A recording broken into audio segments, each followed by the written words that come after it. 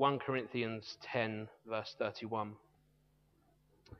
And it says, whether you eat or drink or whatever you do it all for the glory of God. We've often approached this subject of stewardship in a way that was used to encourage you to make your tithing, offering, whatever it is, to the church. And this happens to fall on our new financial year in the church. But this message is not about that, and stewardship certainly should never be about trying to find the way to make you give money to the church. And far from it. In fact, my job is not to do anything really in that sense, to even manipulate, of course, not manipulate you into giving money. Thankfully, the Word has got plenty of instruction about how you and me are each individually commanded, encouraged to manage our stewarding, steward our resources well. And I'm going to go into that. We're going to talk about how Jesus does that today. And it includes things like tithing, offering, treasures, time. Suddenly gone out of my head. Talent. Thank you. I mentioned it about 3 or 4 times in this sermon, and I've written it out, and I can't believe I forgot that one thing. But anyway, so we're going to look at those things too. And we want to get away from this this message that seems to detach itself when we talk about money and when we talk about offering and things like that, that seems to detach itself from the Christian message that suddenly becomes about a very worldly thing that we do in our church, which is to try and get money to support what we do. And that is a shame, because actually stewardship is an amazing biblical principle that is actually all connected into how we are as Christians. And one of the risks that we run here, if we don't talk about stewardship in the way that is tied in with the very people we are, people of Christ, people who follow him, who give their lives to him, we can end up harming that message. We can end up harming the real message of stewardship. We don't offer our time, talents and treasure on the basis to get something back. We don't do that because we can't buy ourselves into the kingdom. Jesus doesn't ask for that because we can't buy Jesus either. So he goes around a different way and teaches us about what stewardship really is. We don't preach prosperity gospel. We don't do it through guilt. Our faith is not about feeling guilty. Our faith is meant to release us into a new life, to go and serve Jesus Christ in wherever he sent us. So it should be far from a guilt-ridden message. It should be enabling and empowering in who we are. So stewardship in this context, when we talk about this today, is really about our worship. It's really about how we worship God. It's simplified. Stewardship is quite a technical word, but in fact, it's something we do as part of our worship. If everything we do is done for the glory of God, then being good stewards is also part of the worship and glorification of God. Everything we do, including stewardship. So we need to understand how stewardship today should not be driven by following a law, but driven by a desire that surpasses any command, that expresses how much we treasure God, and therefore Jesus, who came to fulfill the law. When I was preparing this term came to mind that often when we talk to people, I've encountered it quite a few times. And when you say we have these sort of general Christianese things that we say, like everything we have is from God. Everything we have is from God. To a non-Christian, that doesn't really make sense to them. They don't really understand what we're saying. And actually, the generalization can be quite damaging. But actually, when we really look into that term, everything is from God, there's many scriptures that tell us that indeed everything is from God. In fact, creation itself is from God, and therefore everything that follows is from God. And so when you say this to people, in my personal experience certainly, many people will say, I'm a self-made man. I'm a self-made woman. I don't need God to give me things. And not so, maybe some time ago, maybe many months ago, I started a sermon with, I'm a self-made man. Now, of course, I wasn't being sinful. I was just making a point in that sermon. But the issue still remains here. People will be offended by the fact that they cannot do it themselves and feel that if God has some sort of hand in this, then that belittles me. I'm not worth anything. So when we say things like God gives everything, God is the provider for everything, suddenly our effort of all our lifetime of working and getting to the place we are is suddenly offended. Suddenly at our core, we are offended by the fact that maybe we feel, well, what was the point then?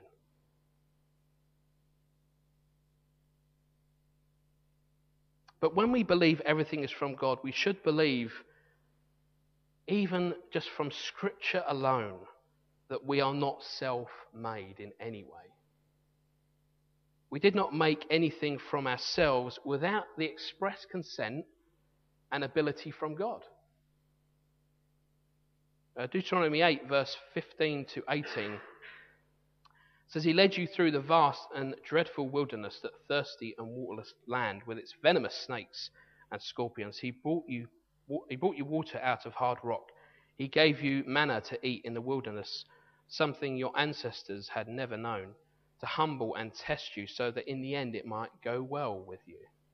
You might say to yourself, my power and the strength of my hands have produced this wealth for me. But remember the Lord your God, for it is He who gives you the ability to produce wealth, and so confirms His covenant which He swore to your ancestors, as it is today. So when we look at stewarding, when we say that term of God provides everything, not only does God provide everything, but He gives this God-given ability to produce it. And maybe you can think of any invention since the dawn of time and think, how did that happen? And maybe it's not a direct creation of God in that sense, but the ability that God gives people to create it is there. We are created beings, so we are creative.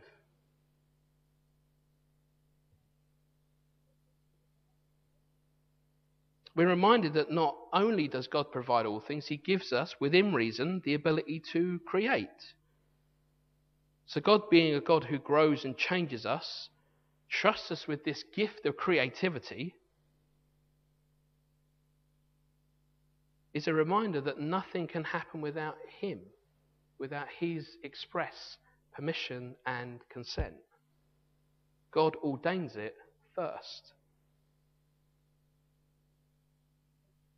Psalm 24, verses 1 to 2 says, The earth is the Lord's and everything in it, the world and all who live in it, for He founded it on the seas and established it in the waters.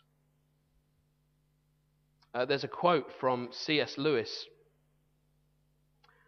which says, Every faculty you have, your power of thinking or of moving your limbs from moment to moment, is given you by God. If you devoted every moment of your whole life exclusively to His service, you could not give Him anything that was not, in a sense, His own already.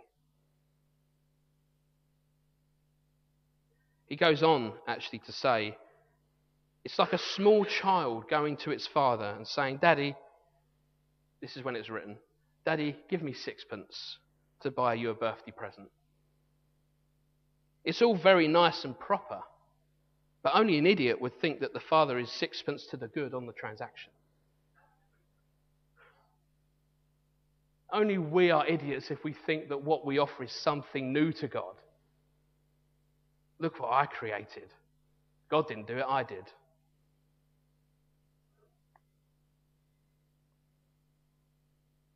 Only an idiot would think that we are creating something that God never anticipated or created himself.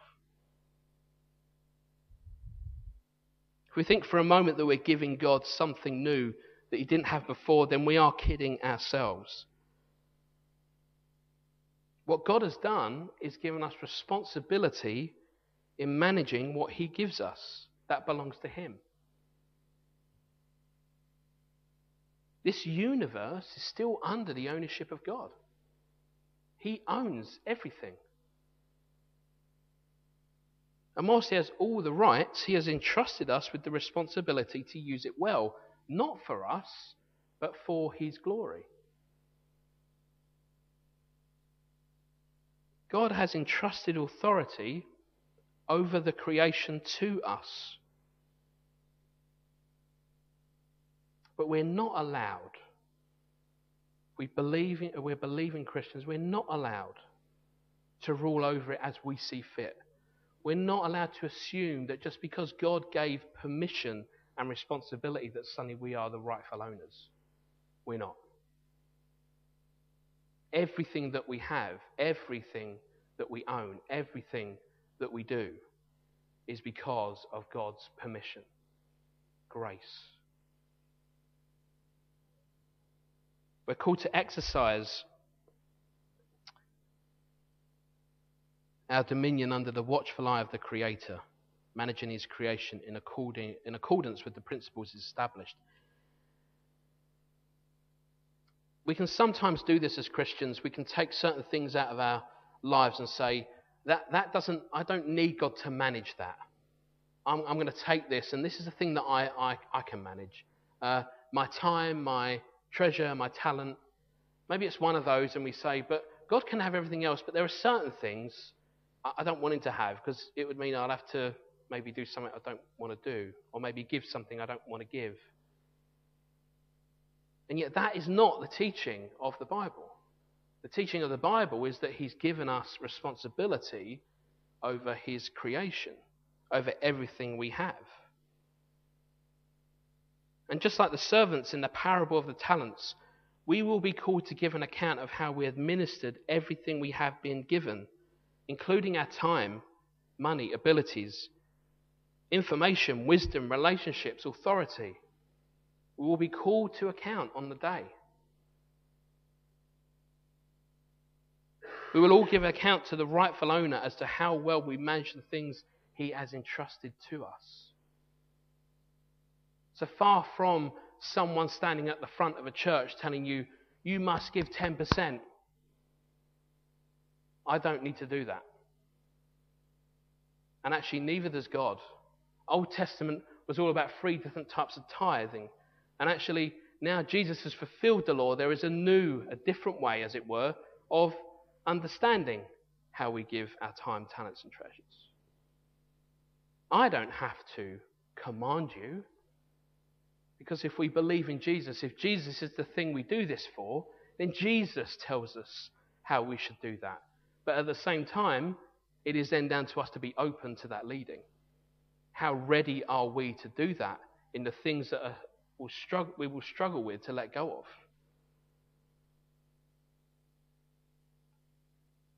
So when we look at stewardship, not from the point of view of how much I can convince you to keep giving more and more time, talents and treasures, but from the principle that it's driven from a place of personal relationship with Jesus. That, in my view, just me, when I'm looking at this, I'm thinking, this is about my personal relationship with God. Not how much money I can give. That doesn't measure to Jesus either. But what's my heart in everything that he has given me responsibility over? And how will I use that for the glory of the kingdom? No longer is it about pleasing some person standing at the front. It's now honouring Jesus in what he has done for us and how we play a major part in sharing the gospel with others. And just in case you were thinking it, Our relationship with Jesus is not measured in how much we give of the time. We don't reach a threshold and then he says, that's a good servant. Now you've spent 30 minutes praying to me. Now you've spent £50 given to the poor. Because if we were to do that, then they're check boxes. They're things that we could easily meet without any heart or any desire to want to do it. But instead we live by command. We live by ticking a box. You cannot buy Jesus. You cannot buy the church. You certainly cannot buy the church that Jesus describes in the Bible. The bride of Christ. You can't buy that. We cannot buy our salvation. So our stewardship will be driven by how obedient we are to Jesus. Mark 10, verse 17 to 22 says, as Jesus started on his way, a man ran up to him and fell on his knees before him. Good teacher, he asked, what must I do to inherit eternal life? Why do you call me good? Jesus answered. No one is good except God alone. You know the commandments. You shall not murder, you shall not commit adultery, you shall not steal, you shall not give false testimony, you shall not defraud, honor your father and mother. Teacher, he declared, all these I've kept since I was a boy. Jesus looked at him and loved him. I love that. Jesus looked at him and loved him.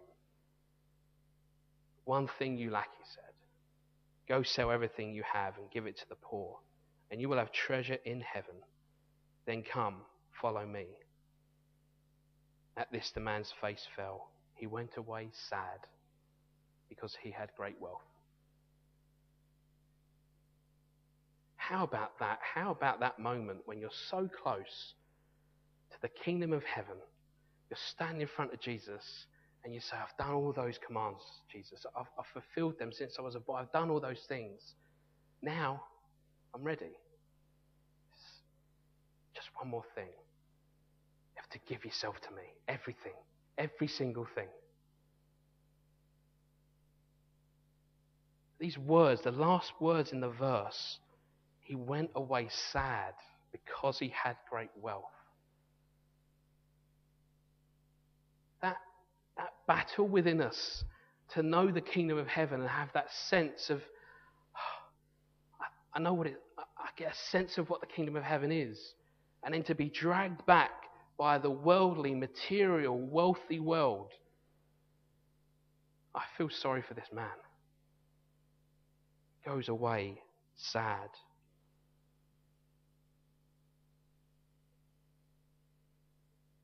I've said in a previous sermon that this world is not our home. We should know that this world is our temporary accommodation.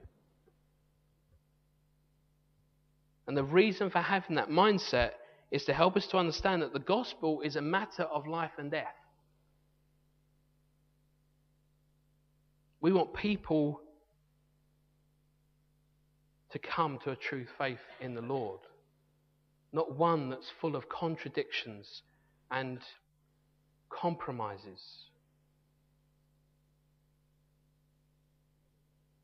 And the same should be in our stewardship. We should have a light touch ownership of our time, treasures and talents. Having them ready to work for the kingdom as and when God tells us to use them. We have responsibility, not ownership.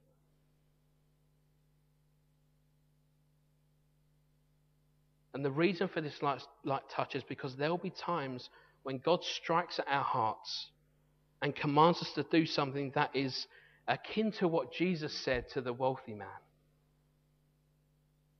And there will be a time of struggle in our hearts when there's something that we didn't realize sometimes was our idol, was the thing that we were really worshipping.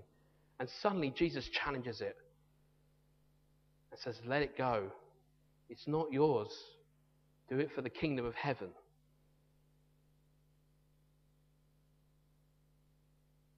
When we understand and intentionally live in the truth that God provided everything in the first place, then we won't go away like the sad wealthy man. Instead, we'll see what we have is far more powerful and effective in God's hands than it is in ours.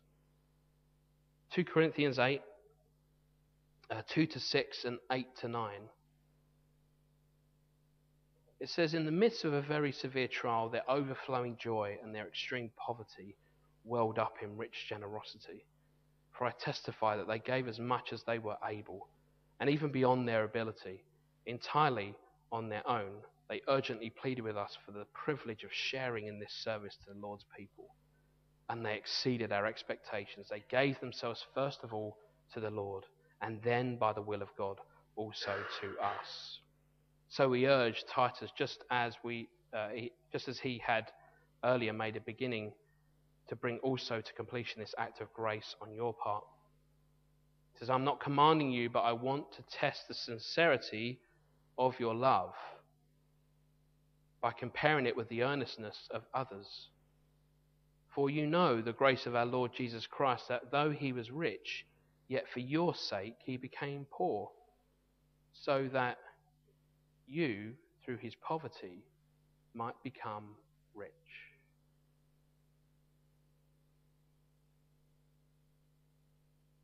I must have gone over this section so many times.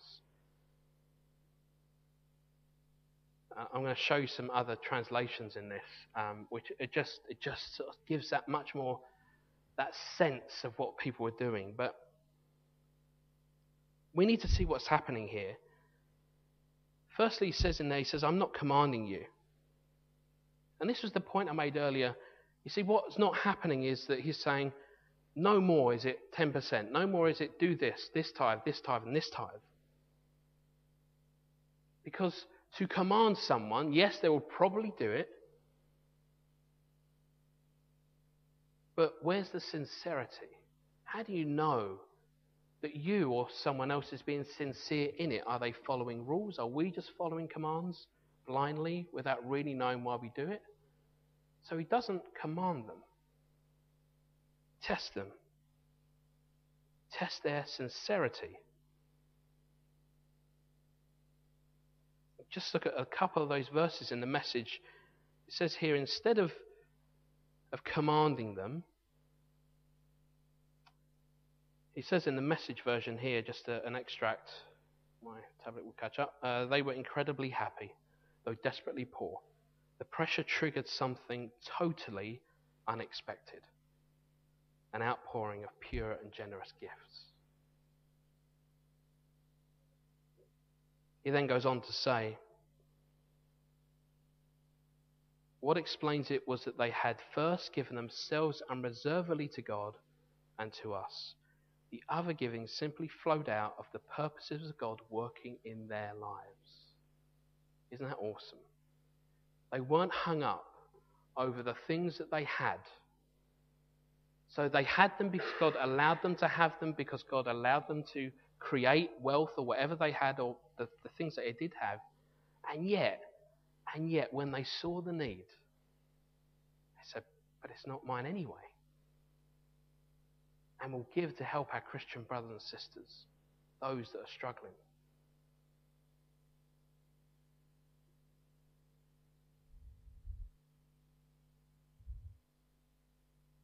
What he then says to them is Jesus did this first.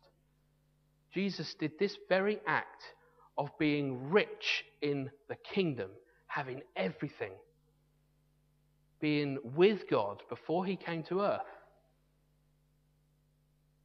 And yet he gave up everything to die on the cross. He went to poverty so that we may become rich. We always talk about, as Christians, following Jesus' example. And in the Bible, it even shows they followed his example. The second verse, I think I have here, second verse says, in the midst of a very severe trial, their overflowing joy and their extreme poverty welled up in rich generosity. You get the picture of Jesus coming through here. That welling up. Jesus is going to do something about it. Jesus is going to come and bring salvation. Loves his people. Doesn't want to see them in the place that they are. So Jesus has to take the punishment of sin so that we may be rich in his glory. Verse 9 then says, "For you know the grace of our Lord Jesus Christ, that though he was rich, yet for your sake he became poor, so that you, through his poverty, might become rich." If there was ever a case of saying we need to follow Jesus' example, this is it. Forget everything else for now. Where does the root come from? Where does our passion for Jesus come from? If not to follow his example. If not to say, I will become poor so that those who don't know him will be saved. So that my brothers and sisters who are struggling will also be cared for. Because as Christians, we don't rely on the world to give us our provision anymore. As Christians, Jesus is enough. And Jesus will not forsake us. He will never leave us.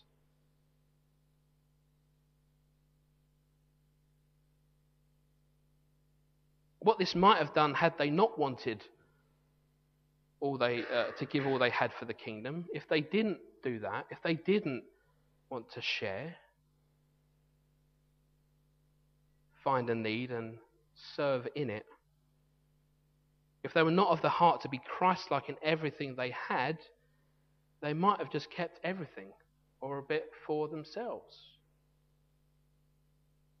Remember Ananias in Acts? And what happened to him? To his wife? It's not because they kept a thing, it's because of the heart behind what they were doing. It's because whilst they professed and said, yeah, we're following Jesus, but just in case that falls through, I'm going to keep a bit over here. That isn't what we're called to do. Instead, the other giving simply flowed out of the purposes of God working in their lives. God just told them and they did it. God said, there's a need, I need you to go and fill it for me, for the glory of the kingdom. And so when all is said and done, when we consider our time, treasures, talents, something we have worked for and gained under our own strength, then inevitably we will not honour God in these things. If we for a moment think that we have somehow earned these on our own merit, everything we have, I'm not just talking about money, I'm talking about everything.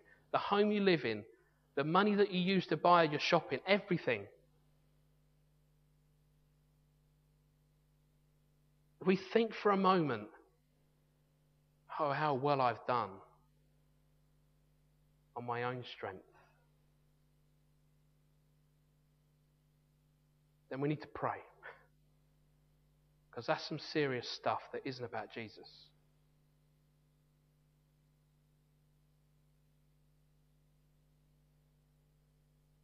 And every day we think like that, we will always go away like the sad wealthy man, under a constant struggle between the worldly and the kingdom of heaven. We'll always be in a struggle. And yet Jesus comes not because he's saying he's trying to sell you something or because he's trying to say, give me all your stuff. He's saying, if you believe that what you have is mine in the first place, you'll be set free when you have to let it go. It won't trouble you. You won't have an internal battle with your flesh anymore because you know that it came from him in the first place. And not only am I giving it back to him, I'm saying he's going to use it for something.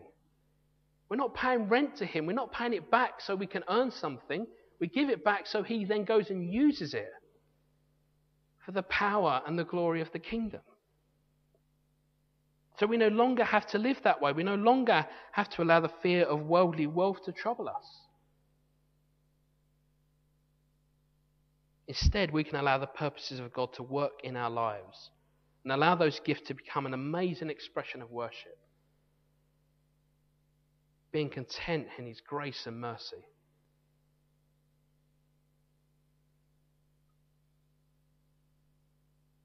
I might give you a quick example of just, this always comes back to money a lot of the time, but maybe you just need to remember something here about how our walk with Jesus. In that before we came to him, before we were believers in him, there was a moment that we had to decide to let go of things and understand that all those things were by God, were deemed by him, were allowed by him in the first place. And we might have been living lives that were, of course, not in line with him, because we would have been Christians then. But there was a tipping point, wasn't there, when we said, I'm going to follow the Lord. And with that did come a cost. It meant I could no longer hold on to the security of the world, hold on to my wealth, trust in what the world gives me. I had to let go of the things that were soothing me and making me feel better every day. This is the same principle here. It doesn't stop when you become a Christian. We're always going to be challenged on the next thing and the next thing of how we will steward what God has given us.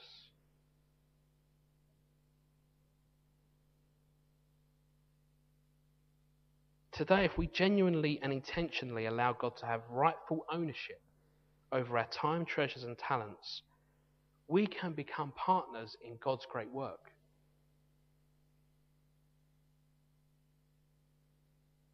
God doesn't stop working because you feel you're not involved in anything, because you're not taking part in anything. God carries on working.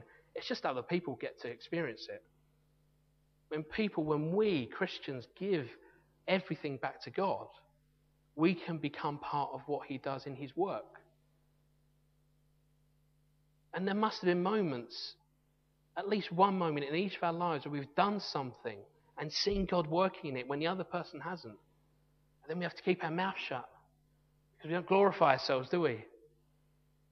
Oh, I told him about Jesus once. I read him a verse. We don't do that, do we? We don't take glory for ourselves. So instead, we go away and we worship him. Say, thank you for showing me that. Thank you for making me part of that moment, of seeing what you were doing in that moment.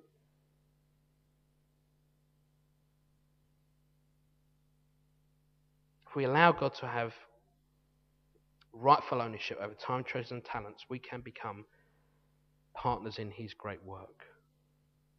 So whatever you have, and whatever you do, do it for the glory of God. That's where it comes from. There's no longer tick boxes to meet. There's no longer tithes to meet. There is just the serving in the kingdom. What I have is yours, Jesus. And yet he gives abundantly more than we can ever measure in the world that we have. I'm going to pray, and then we'll speak our blessing. Father, I want to thank you that we can come to you with the things that we struggle with in our heart to let go of, the things that we treasure, the time that we have, the talents that we have. And Father, I thank you that this is a time of grace where we can come and say, Lord, teach my heart. If it's not right now, then just teach me how to let this go. How do I serve in the things that you've given me for the increase of the kingdom? Father, teach us about the true stewardship of everything you've given us. Teach us about the true life of a Christian.